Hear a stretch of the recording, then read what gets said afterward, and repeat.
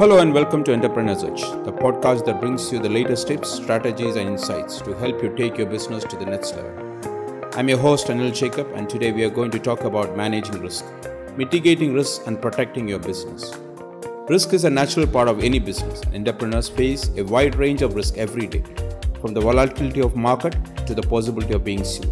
But with the right strategies and tools in place, you can mitigate this risk and protect your business from harm. Let's start with an example. Imagine you run a small retail business. You have just opened a new store in a high traffic location and sales are booming.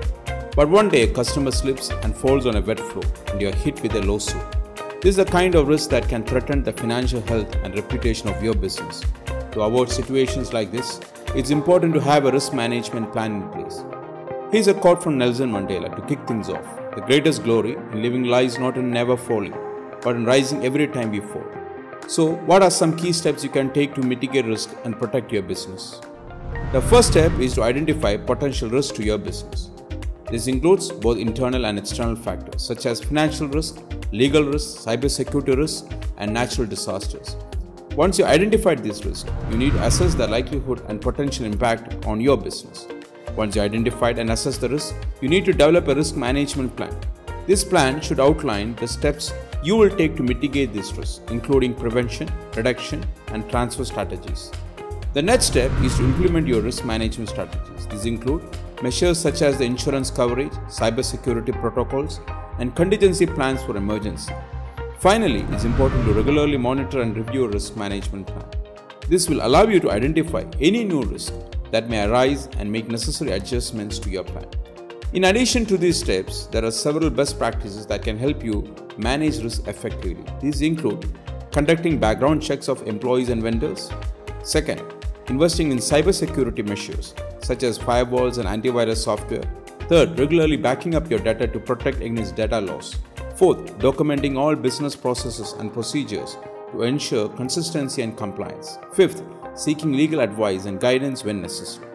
By following these strategies and best practices, you can better protect your business from potential risks and ensure its long-term success. One example of a company that effectively managed risk is Coca-Cola. In the 1990s, Coca-Cola faced a major public relations crisis when customers in Belgium and France fell ill after drinking its products. It was discovered that the drinks were contaminated with pesticides, and the company faced widespread criticism and negative media coverage. Coca-Cola responded quickly by recalling all of its products from the affected countries and launching a massive PR campaign to reassure customers and rebuild their trust. The company also implemented new quality control measures and worked closely with regulators to ensure that its products were safe. Through its swift actions and transparent communication, Coca-Cola was able to mitigate the risk of further harm to its customers and protect its reputation as a trusted brand. The company's response to the crisis is still studied as a textbook example of effective risk management and crisis communication. Before we wrap up, here is a call to action. Take some time to review your current risk management plan, or if you don't have one, start developing one today. Identify potential risks to your business and develop a plan to mitigate this risk.